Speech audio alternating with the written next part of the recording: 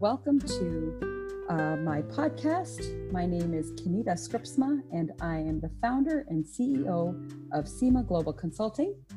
The podcast title is Growing Forward Together, and I thank you for joining me today. Today's topic is on acceptance versus tolerance, and in the arena of disabilities. So we are, SEMA Global Consulting is an organization that is passionate about promoting inclusion through group workshops, leadership development, and transformational coaching for individuals who want to grow forward in healthy ways. For more information on what we do at SGC, please visit our website at semaglobalconsulting.com and drop me a note at the contact page. And hey, while you're there, you'll have the opportunity to subscribe to my blog as well. You can also find this podcast on Apple Podcasts, Stitcher, and Spotify. I look forward to connecting with you sometime soon. So over the past few months, I've kind of tried my hand at interviews, and I'm excited for today's interview because of the woman that will be joining us and who has also become a dear friend. Tabitha Pope is the Director of Disability from Oklahoma City, Oklahoma.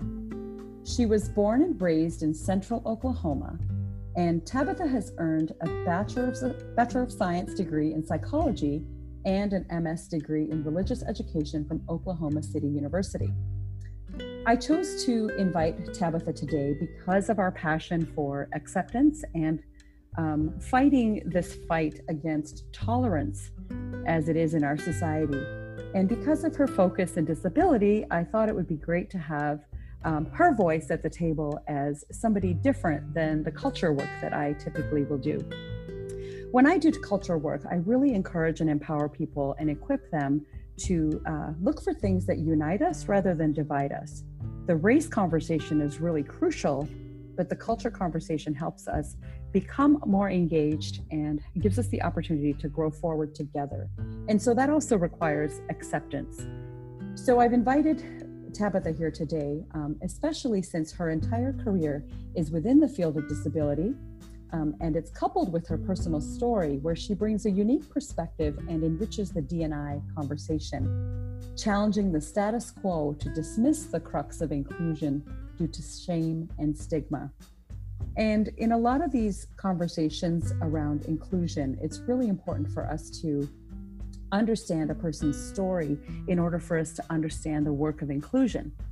And so since Tabitha is a highly trained speaker and longtime member of Toastmasters International, I just thought it would be great for her to be on the program and for her to share her story about inclusion, the impact of the disability, but then also the beautiful change that she experiences when she works with other folks. So without further ado, I invite you to meet Tabitha Pope and to hear about her story. Thank you, everyone, especially you, Kenita. I'm excited to be here. I'll begin with my story. I had it all: youth, health, love. If you were to ask my friends to describe me 20 years ago, they'd say, Tabitha, she's fun, vivacious, has a radiant smile. Oh yeah, even with 6-inch heels, that girl is still short. Yes, I had it all until I heard the words acoustic neuroma. The doctor explained, Tabitha, you have a large brain tumor growing on the left ear nerve. If you do nothing, you'll die. But having surgery will result in facial paralysis. You will not blink, hear, nor smile from that side ever again. The surgery was 12 hours. I remember coming in and out of consciousness. I remember the pain and the trauma. But most of all, I remember the moment someone handed me a mirror to see my reflection for the first time. And as I took that mirror and looked at my face, it was as if that mirror cracked into 100 pieces. My heart broke into 1,000. At that moment, I felt my life, my purpose, my radiant light was extinguished. I fell into a deep depression. Darkness, anxieties, feelings of inadequacy consumed my life.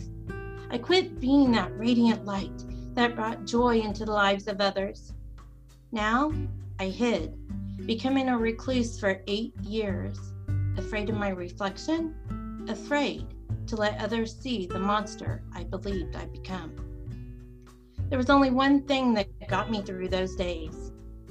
I fell in love with religious television and those precious preachers. I sure did. I became a channel surfing Monday through Sunday religious television couch potato fool. You would find me in my apartment encircled by Bibles, holy water from the Dead Sea, prayer claws from Jerusalem, and right here, my handy dandy Rolodex with all the evangelist prayer line numbers, hot and ready to go. While sulking on the couch one day, one of those precious preachers came straight through the television and said, "Look, you can be pitiful or you can be powerful, but you can't be both." I said, "Bull dillies! I'm the perfecter of the pitifully powerful. I have spent 8 years perfecting my powerfully pitiful performance." I remember the grandest performance. Oh, I cried. I threw tizzies. And finally, after three and a half days, I lifted my head to see my reflection in the mirror to assure myself of the worthiness of this pity party. And when I looked in the mirror, I learned I could only cry from one side of my face. That's right, one side. Niagara Falls over here, Sahara Desert here. Let me tell you folks, my pity parties are deserving of 2 waterfalls. I spent 8 years believing I lost my one true gift, beauty. No one would ever love me. I decided to talk to God and I prayed. God, I pray your light would shine in me brightly, touch all who come near me so that they would see your glory and then they'd see my light. And funny things begin to happen after that. I'd be having conversations with people and they'd stop me and they'd say, "You're so pretty." This kept occurring and reoccurring. Something strange was going on. Another strange thing, biking, my favorite therapy. There, I met a man, Bradley Dean. Within 3 days, we knew we were in love and we'd spend the rest of our lives together. We make quite a pair. He's 6'4", and I'm not. Valentine's Day rolled around. I bought Brad the perfect card, signed and sealed with a kiss. Ladies, you know how much we love to admire our beautiful lipstick prints. As I held my card to see my beautiful print, there on my card was only half a lipstick print. That's right, I could only pucker from one side of my face. Brad and I thought this print was hysterical, but even though I knew how much he loved me, I never forgot my face. And when I'd laugh, I'd cover my smile in shame. Brad walked over to me. He took my hands, he moved them, held them at my side, looked directly at me, and said, "Tabitha, I don't know who you keep comparing yourself to. I only know this Tabitha with this face and with this smile. And she is radiant. She's beautiful." Yes, I had it all until an acoustic neuroma brought me to my knees. But I learned this. People did not see the monster I saw, and tragedy did not extinguish my light. Inside each and every one of us is a radiant light that was born to shine. People do not see the inadequacies you see in yourself, and tragedy does not have to define nor destroy you. After Brad said those beautiful words, I've been able to let my light radiate in this world again, and I hope every day you choose to do the same. Don't let the darkness around you suppress your light, because you are gorgeous, you are intelligent, you are handsome and gifted. You are radiant.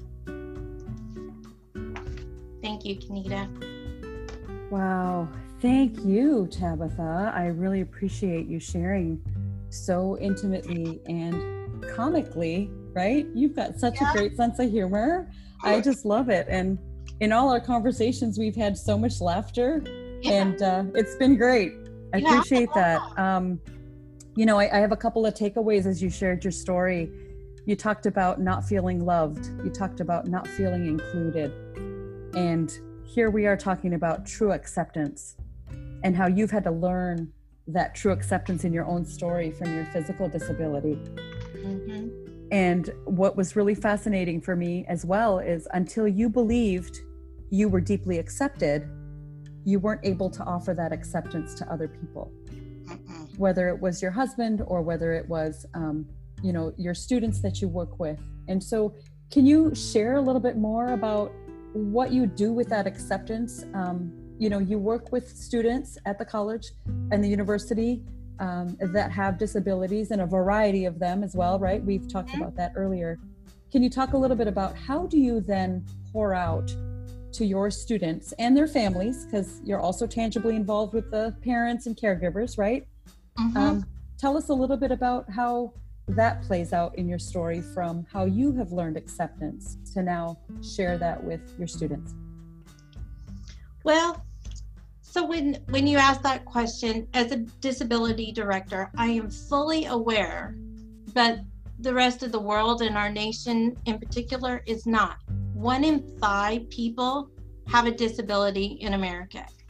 1 billion around the world identify as having disabilities. We are the 3rd largest underrepresented minority group.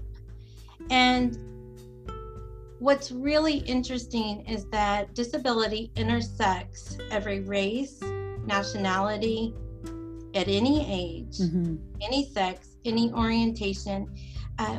And what we're really saying is it's the human condition. Every one of us, disability is no respecter of persons. We will all fit the definition. Mm-hmm. And so why I'm so passionate and what I bring to work every day is this understanding of acceptance of self, regardless of whether you're at your prime and you're just taking on the world, or whether something has happened mentally or physically that's kind of got you slowed down for a bit. Mm-hmm. And because there's so much stigma attached and discrimination attached to people with disabilities, we don't give them a voice.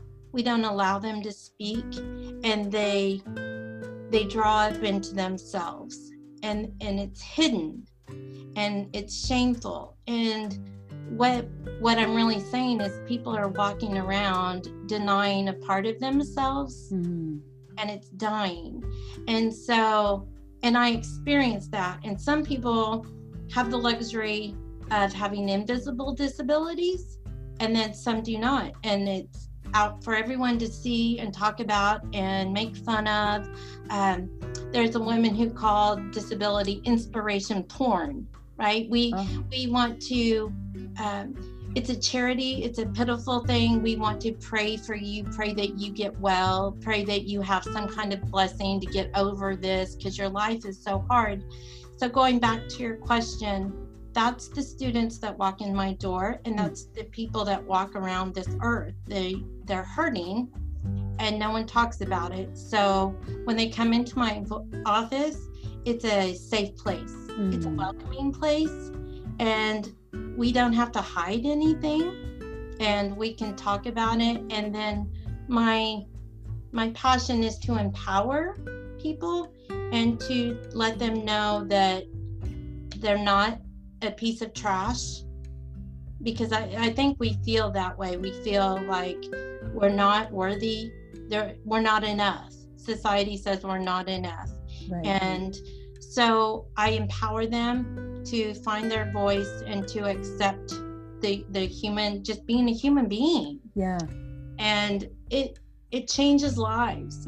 People's lives get changed, and they cry and they find acceptance. Sure.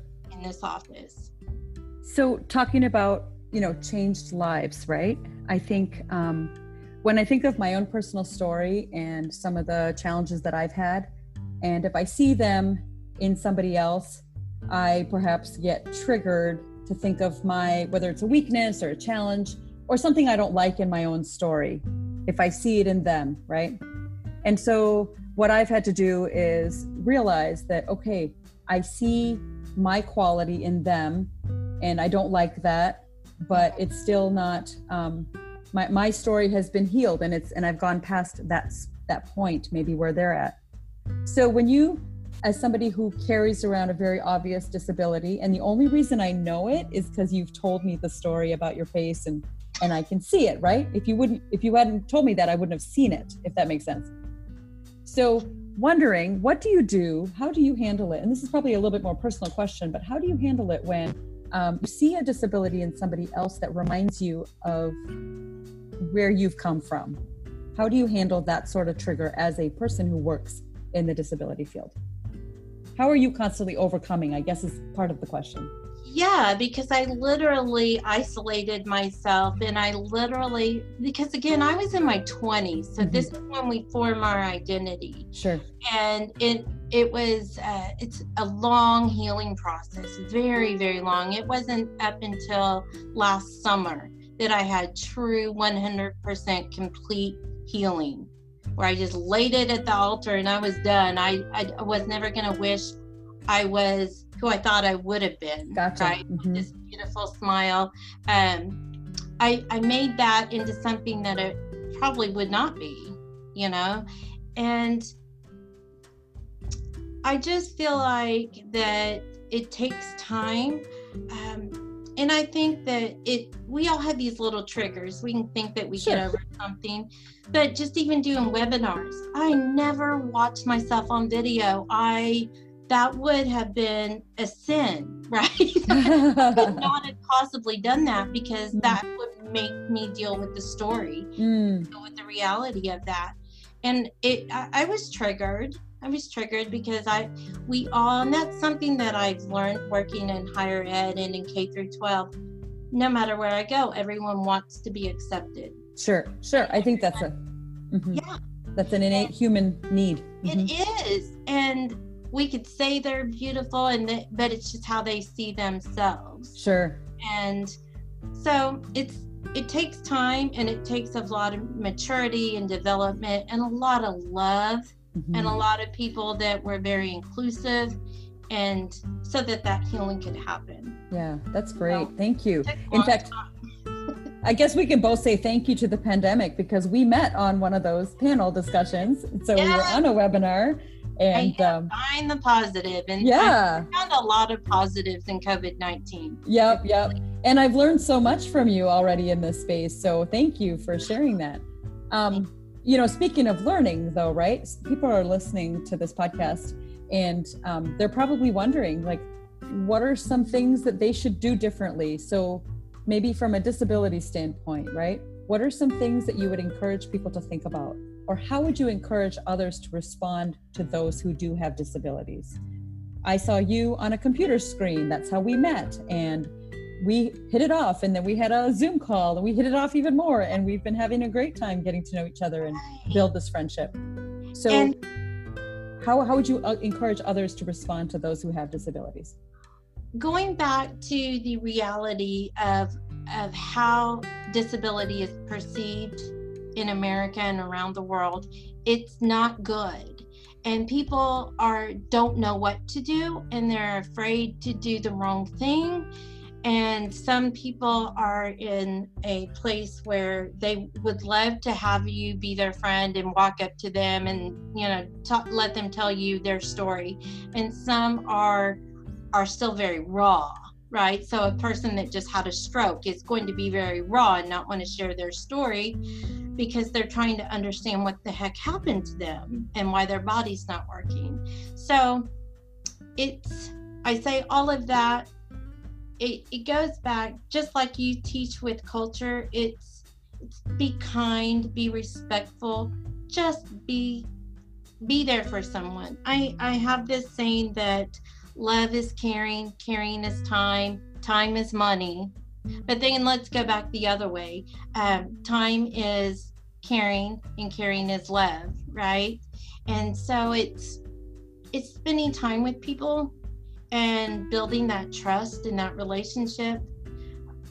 You can then go from there. But if you see, I know once I saw a man, and he must have had like something like multiple sclerosis or something. It was a motor impairment. It's very severe, and I was worried he was going to fall over. He was going to Walmart, and I'm a disability director, right? So I knew how to state things I felt, and I was fearful for this man, and I kept saying, I'd like to help you, I'd like to help you, and he did not want my help. And I didn't have that relationship, and it didn't work out well. So sometimes it's better just to be kind, and you just have to feel your way. Mm-hmm.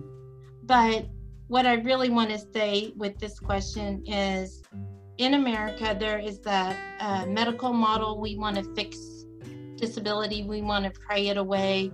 We want to make sure that you aren't not valuable in society. We want you to get valuable again.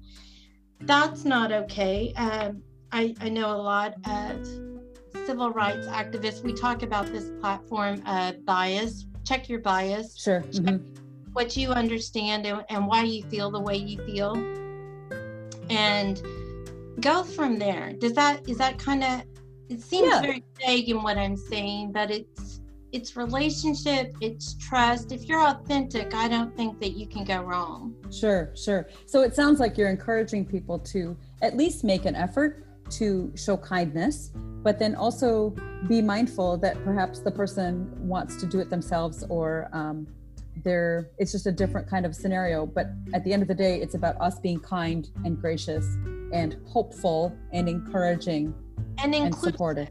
Right. Mm-hmm. And inclusive. So, because I think a lot of individuals with disabilities, they're not being promoted in the workplace. They're not being included in the in-groups, right? So include all people. Don't assume anything. If you're having a party, and someone has food allergies, that's technically protected by the American Disabilities Act. You wouldn't think so, but it is. And sure. So inclusion would be to just, hey, if you have a special diet, let us know. Yeah. Or if you have any needs, let us know. So maybe opening the door is what you're saying. Open the door to the conversation to let people feel safe, like you said earlier, and give them hope.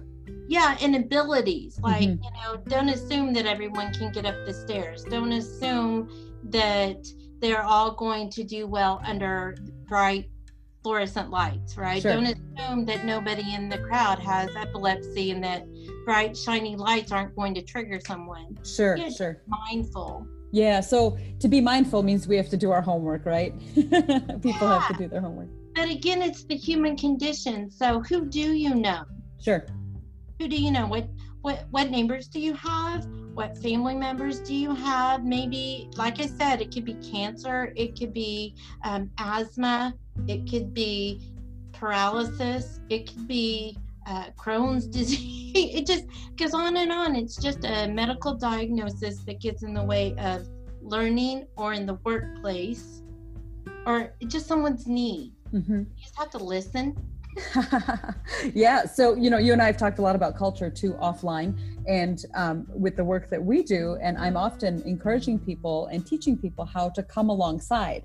And I'm hearing that resonate in your story and your explanation of how to come alongside someone with disabilities. And so when there's, when we talk about inclusion, and inclusion pretty much is about collaboration and cooperation, right? Mm-hmm. And so as we just kind of wrap up here, do you have some tips or tools that you would recommend in helping our communities grow in that area as it relates to disabilities? Any resources? And I will say we can also post those to the blog. Yes. And so links. The federal, the law protects. I'm going to go with the law because that's really relevant to all of us here in America, especially, so if you have children or family members that are going to college, there are protections for the law to make sure that individuals have accommodations. If you have dyslexia, the school can provide audiobooks. Be aware of that, right? I'm saying that people have rights, and it's the right to get an education without barriers being presented for them to have to jump over and then do their academics.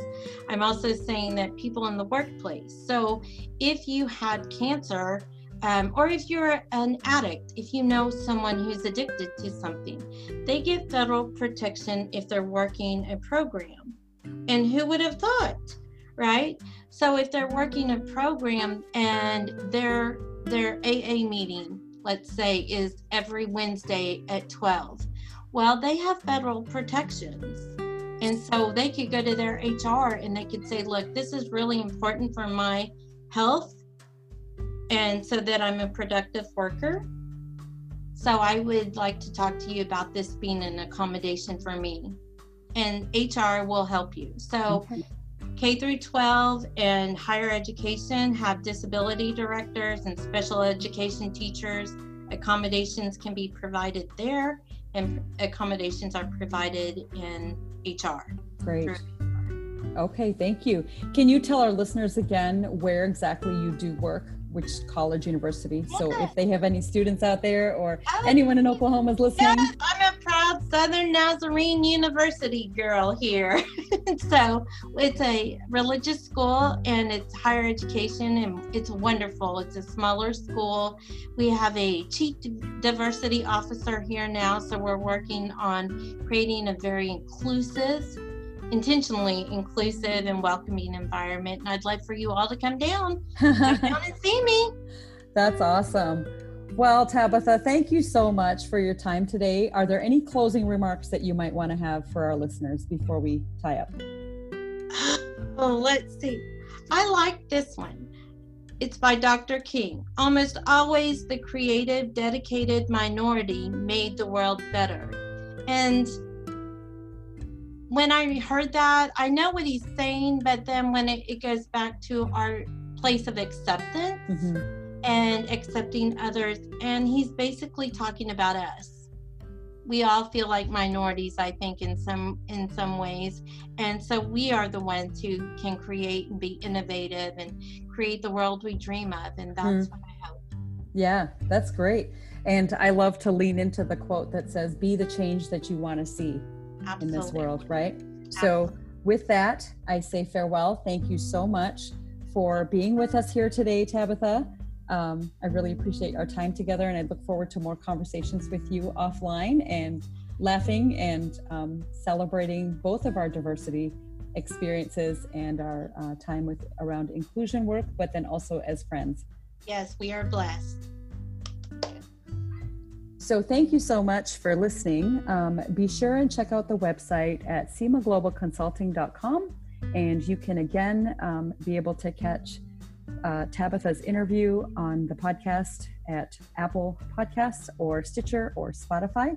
And the blog will be at the website, and you may be able to get the links that she has along with any contact information that she'll be posting there for you to be connecting with her. If you need some more information about her field of disability and any questions that you might have for any students that are going off to college or whatever, and if anything that Tabitha said during her talk was encouraging to you, I look forward to hearing from you. If you would like to be on our podcast, feel free to drop me an email through the website and let me know, and we can have a great conversation about what that might look like and see how we might grow forward together. So until next time, be blessed.